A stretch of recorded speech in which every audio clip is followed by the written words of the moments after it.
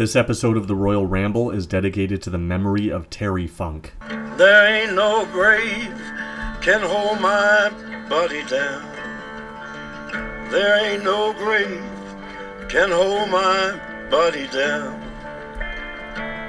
When I hear that trumpet sound, I'm gonna rise right out of the ground. Ain't no grave can hold my body down. Well, look way down the river, and what do you think I see? I see a big...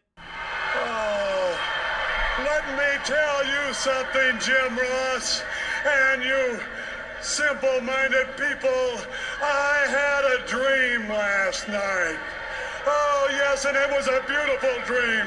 I dreamed that I was on the front porch of the Double Cross Ranch, and my father, who's long since gone, was there in a swing, swinging with me, and up drove a long black limousine, and the left front fender was dented in, and the door opened, and out stepped a beautiful lady, and my daddy said, "Woman, what happened to your left front fender?" And she says, "I ran over some kind of an animal on the road. I don't know what it was." My daddy said, "Well, what did it look like?"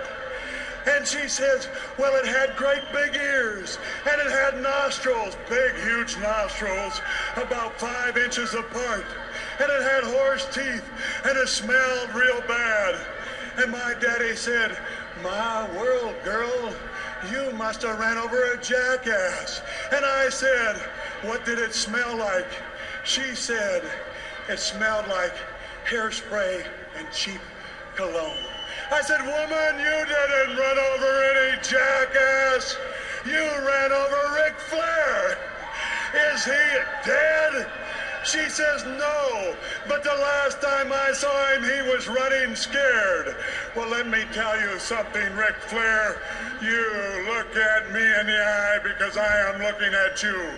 You realize that you must live not in the future because there is none. You must live in the past. Give up that belt or I'll stick your neck out one more time for me. Stick it out for me, Flair.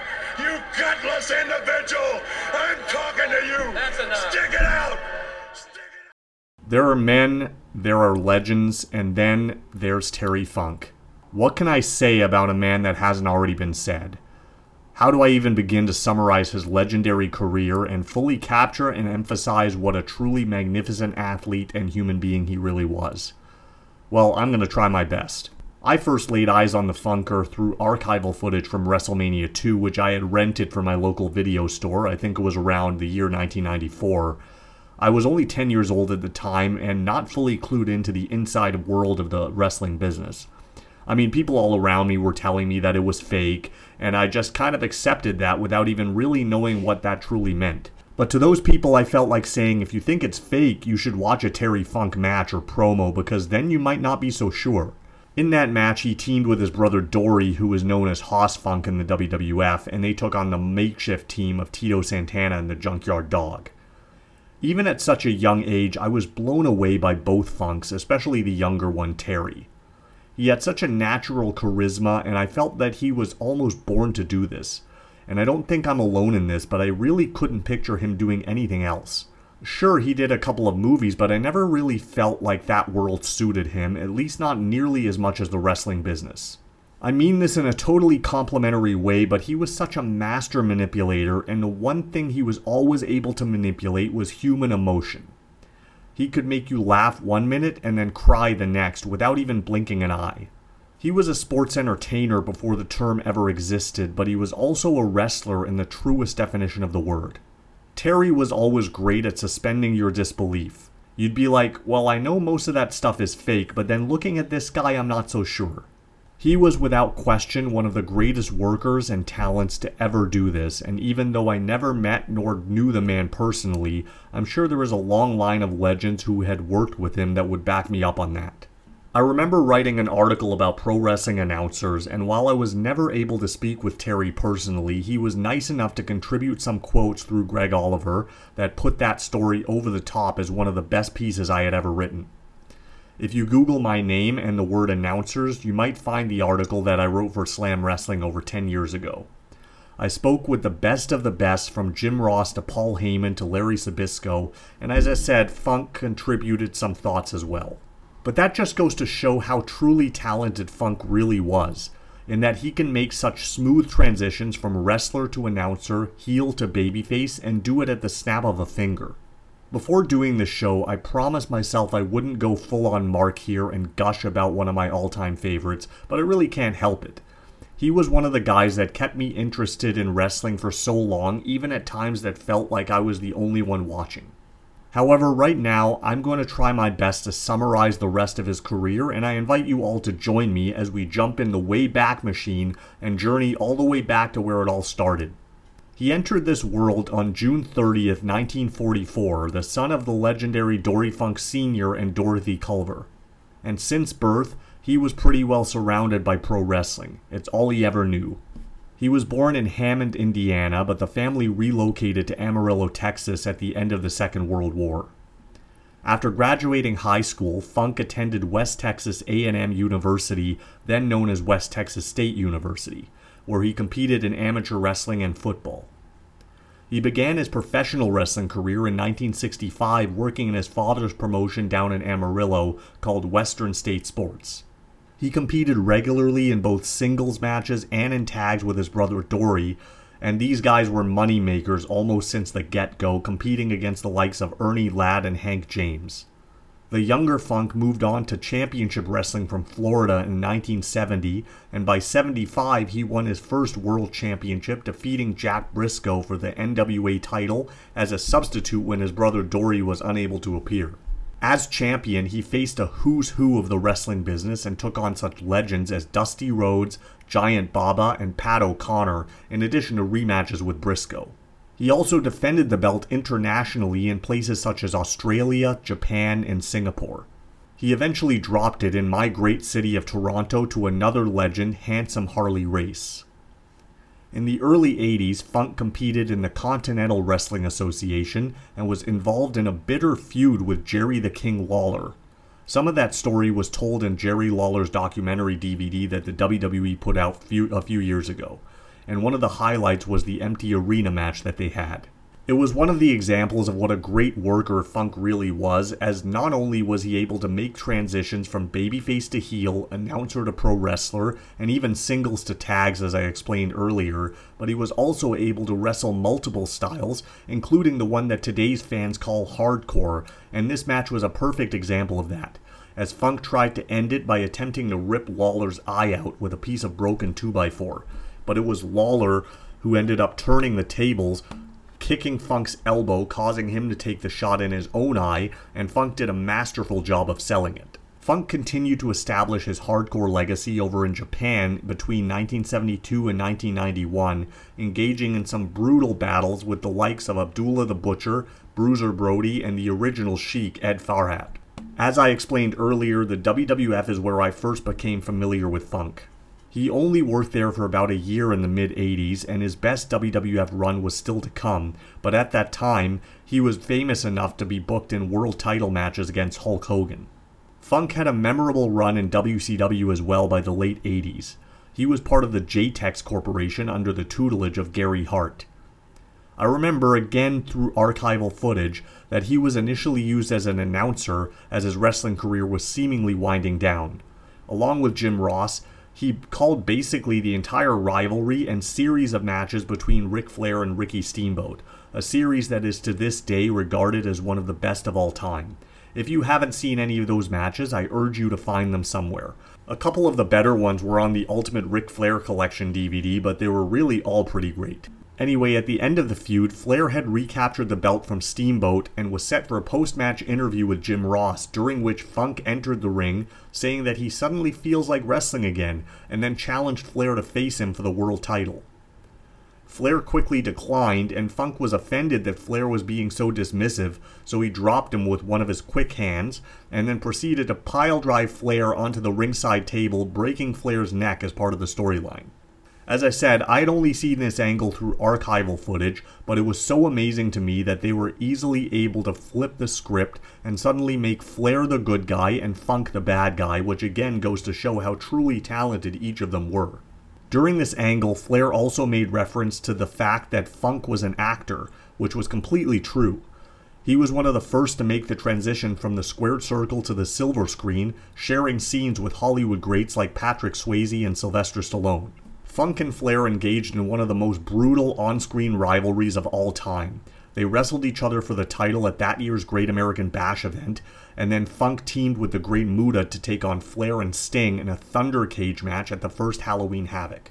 During this feud, there was also a controversial angle where Funk attacked Flair and tried to suffocate him with a plastic bag, an angle that was often referenced by Dave Meltzer in his Observer newsletter.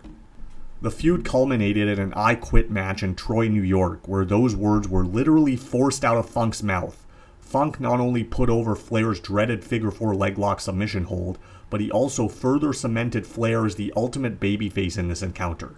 Shortly afterwards, Funk wrestled for the USWA but then returned to WCW for a match with Tully Blanchard and stuck around as part of a heel stable led by Colonel Robert Parker against the Rhodes family.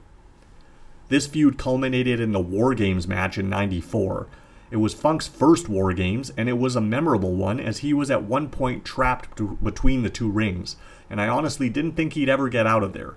Funk returned to Japan in the mid-90s and participated in the infamous King of the Deathmatch tournament put on by the International Wrestling Association of Japan. This is where items like barbed wire, broken glass, and metal chains were all introduced. I don't want to say that these things were introduced to pro wrestling at the time because I really don't know the history of that, but many a talent was probably made famous, or let's say infamous, during these brutal encounters, including Funk's protege Mick Foley, then known to wrestling fans as Cactus Jack.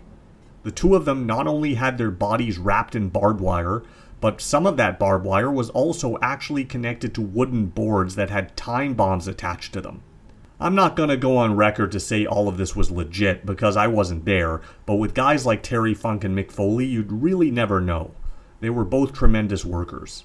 Funk was so gifted in and out of the ring, and he was able to reinvent himself, which I think is what every wrestler has to do to stay relevant.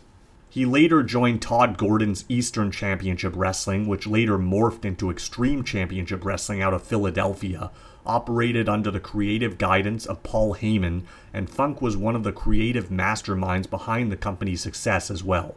I admired many things about Terry Funk, but perhaps one of the things that stood out above all else is that he was always forward-thinking. He was always willing to work with and put a younger talent over, because he knew that his time in wrestling was winding down, and he largely contributed to the future of the business. He transitioned from a mat-based traditional wrestling style into a more violent style of wrestling, and he worked programs with some of the hottest stars of the 90s, including Shane Douglas, The Sandman, Cactus Jack, Sabu, and Tommy Dreamer, many of whom Funk put on the map. Funk also main evented the first ever ECW pay-per-view Barely Legal, defeating Raven to win the ECW World title. After Funk helped establish the ECW brand, he returned to the WWF with a new character, Chainsaw Charlie. During this run, he teamed with his friend Mick Foley to help put over a newer, younger tag team, the New Age Outlaws. There was an angle where Foley and Funk were strapped inside a dumpster and rolled right off the stage. Even though I was older and my adolescent mind had matured a little more by then, I still couldn't help but think that some of this was real. And it was mostly due to Funk's selling job. Some would say that he perhaps oversold this. Many people often joke about Funk's several wrestling retirements, but I don't think anyone ever complained about him continuing to wrestle. He even wrestled his way into the 21st century as a member of WCW's new hardcore division. I wouldn't say this was nearly as extreme as Japan or ECW, but one of the things that stood out during this run was his brief stint as a member of the Old Age Outlaws, along with Arn Anderson, Paul Orndorff, and Larry Zbyszko. I don't know why, but I thought this angle was hilarious. It wasn't during WCW's glory years, but it was one of the few things I actually enjoyed about WCW at the time. After WCW folded in 2001, Funk wrestled across independent promotions, including Ring of Honor, where he engaged in several battles with guys like CM Punk and Steve Corino. In 2004, he also briefly competed in TNA, teaming with the Sandman against CM Punk and Julio De Niro, collectively known as The Gathering. And then Funk participated at the second ECW One Night Stand event in 2006, teaming with Tommy Dreamer in a feud against Mick Foley and Edge. I still remember his shoot promo on Foley, which I believe happened on the Go Home show, where he insulted Foley's wife and children, trying to get him to agree to the match. It was brilliant psychology.